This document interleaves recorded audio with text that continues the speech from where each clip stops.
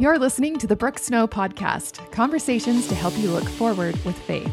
Faith in yourself, faith in God, and faith in your own mission and purpose. I'm your host, Brooke Snow. You have episode 27, Unbelief. Do you believe in yourself? Do you believe that you can receive miracles in your life? Or is it sometimes easier to believe that for other people rather than yourself? In today's episode, we're talking about unbelief, which, contrary to what you might think, is not the same as lack of faith. We'll talk about how it's actually possible to have faith and unbelief at the same time, what it means to have unbelief, and most importantly, how to turn your unbelief into true belief in yourself, which, as we will come to find out, is the key to receiving your own miracles. If you enjoy this podcast, I know you would love my book, Living in Your True Identity. It's only $9 on Amazon, and it is filled with 21 tools to help you live life as the best version of yourself. Thank you to everyone who's left a review for this podcast on iTunes. I have now tipped over into over 100 reviews, and that's so exciting for me. So thank you so much for taking the time to do that. Today's review of the week comes from Britt L. Wright. Britt says, I took a friend's recommendation and listened to this podcast. It was amazing. I couldn't get enough. I started listening to every episode, sometimes listening to an episode 2 or 3 times. Her voice is so soothing.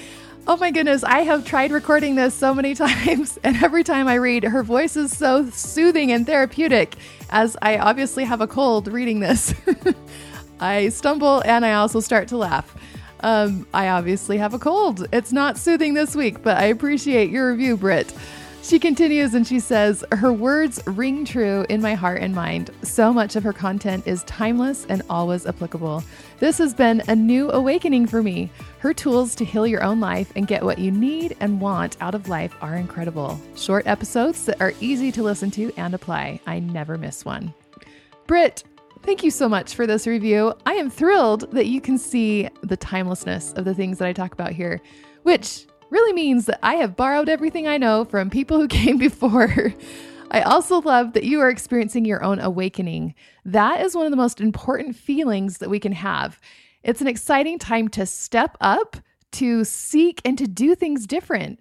And when we do things different, we start getting different results and experiences. So thank you so much for all of your listens.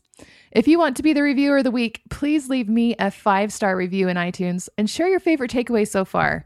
Your ratings and your reviews and your shares, they are what make this podcast possible. Thank you so much for taking the time to share this and to rate it and to leave a review. So for today's episode, please forgive my voice. I seem to have lost it this week, and I sound more like a bass than an alto. And as I was pondering this morning on what I could share, immediately I felt inspired to talk about unbelief. I think for most of my life, as I have studied the scriptures, I've sort of assumed that unbelief was simply the opposite of faith. If you didn't have faith, then you didn't believe. Thus, you had unbelief. But I've since come to know that there is a difference. Did you know that it is possible to have faith and also to have unbelief at the same time? In the New Testament, there's a really powerful story of a man that illustrates this exact situation. In Mark chapter 9, we read about a man who sought out Jesus in the multitude. And he was a father who, I imagine, he must have watched Jesus for quite some time, going about performing miracles, healing the sick and the afflicted. I'm sure that as he watched Jesus perform those healings, he often thought of his own son at home, a son who was afflicted, or in his words, he was afflicted with a dumb spirit. This affliction caused his son to foam at the mouth, to gnash his teeth and pine away, oftentimes causing him to do really dangerous things like cast himself into the fire or into the water. It had been years that this father, and I'm sure there was a mother in here too, perhaps an entire family, who had borne this immense burden of trying to protect their son and manage the day-to-day affairs of life. to survive. As a parent, I can only imagine what may have gone through this father's heart as he watched Jesus perform these miracles, to see others who were suffering and to have their burdens lifted and healed in miraculous ways. I wonder how many days or months or years that he watched Jesus and heard the stories that were surely abuzz in the community as he began to develop a deep faith in this man, this Jesus Christ, who could instantly heal even the lepers. Do you think he ever wondered if Jesus could heal his own son? Do you think he ever wondered how that healing could transform the life of his family and give a new life to his son? With his growing faith, he first approached disciples of Jesus and asked if they could heal his son. They tried, but they could not heal him. I'm not sure how much time passed between this great disappointment that surely came from the disciples' unsuccessful attempt to heal his son and the time that he decided to go to Jesus himself. I imagine that experience likely caused some unbelief in his heart. He may have questioned if his son was an exception, if healing could really come to his family. Nonetheless, in faith, he made his way through the multitude to Jesus, carrying his son, who was all the while thrashing about and wallowing and foaming. Jesus first asks the father how long his son had suffered with this affliction. The man answers that it had been since he was a child. And now, quoting from the account, Jesus said unto him, "If thou canst believe, all things are possible to him that believeth."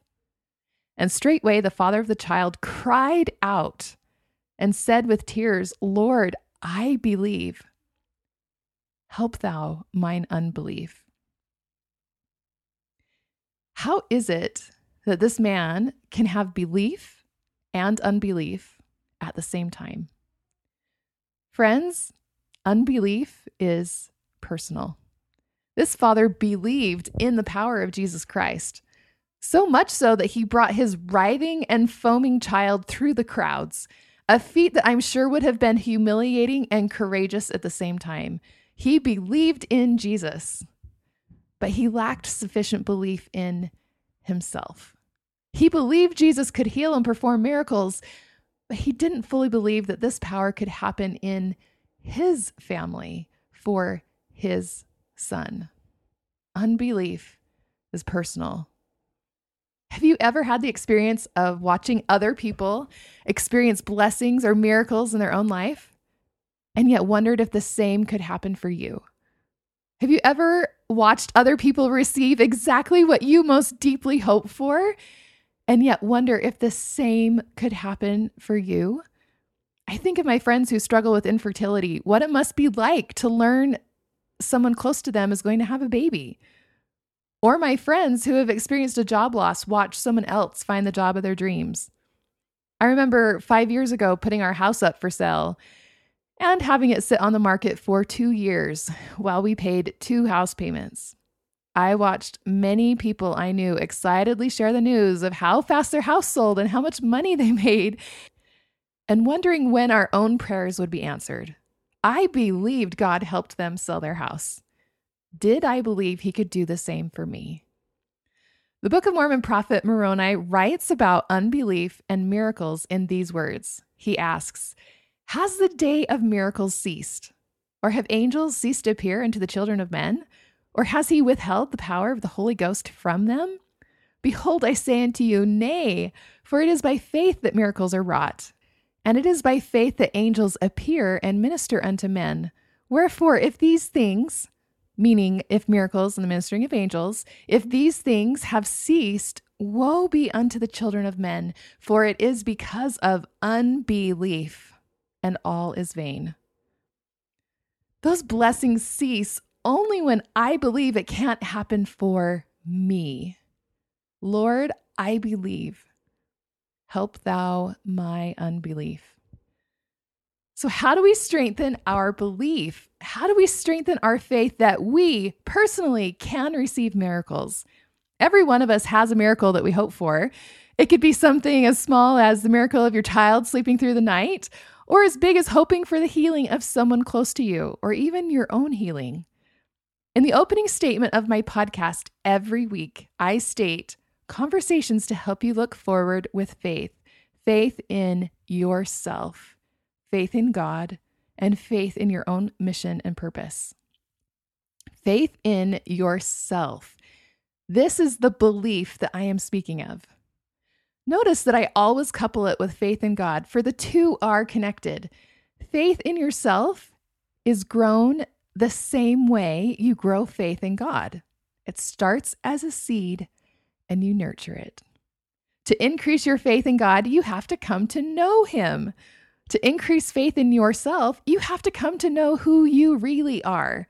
The true you, the divine nature that God created you to be.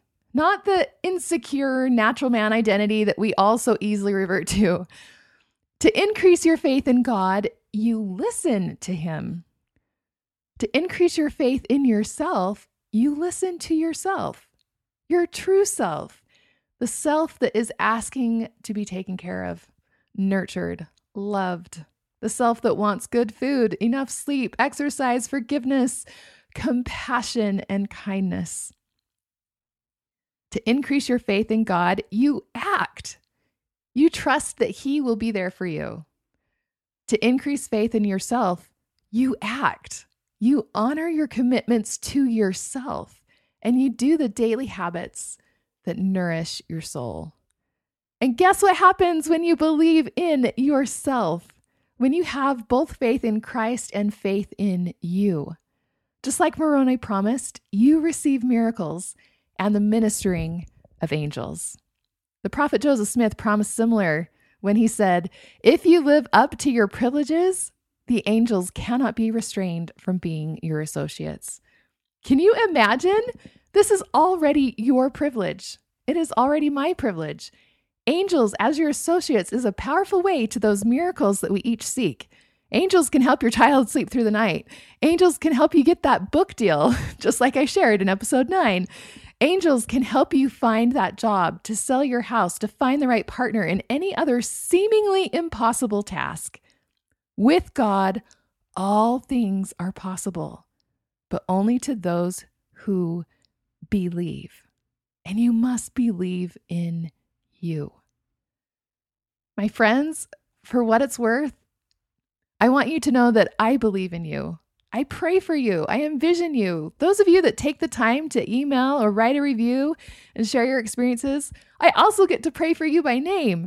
If there is one message that I hope to bring over and over again to you, it is to believe in yourself, your true self. I wrote a book on the topic, Living in Your True Identity.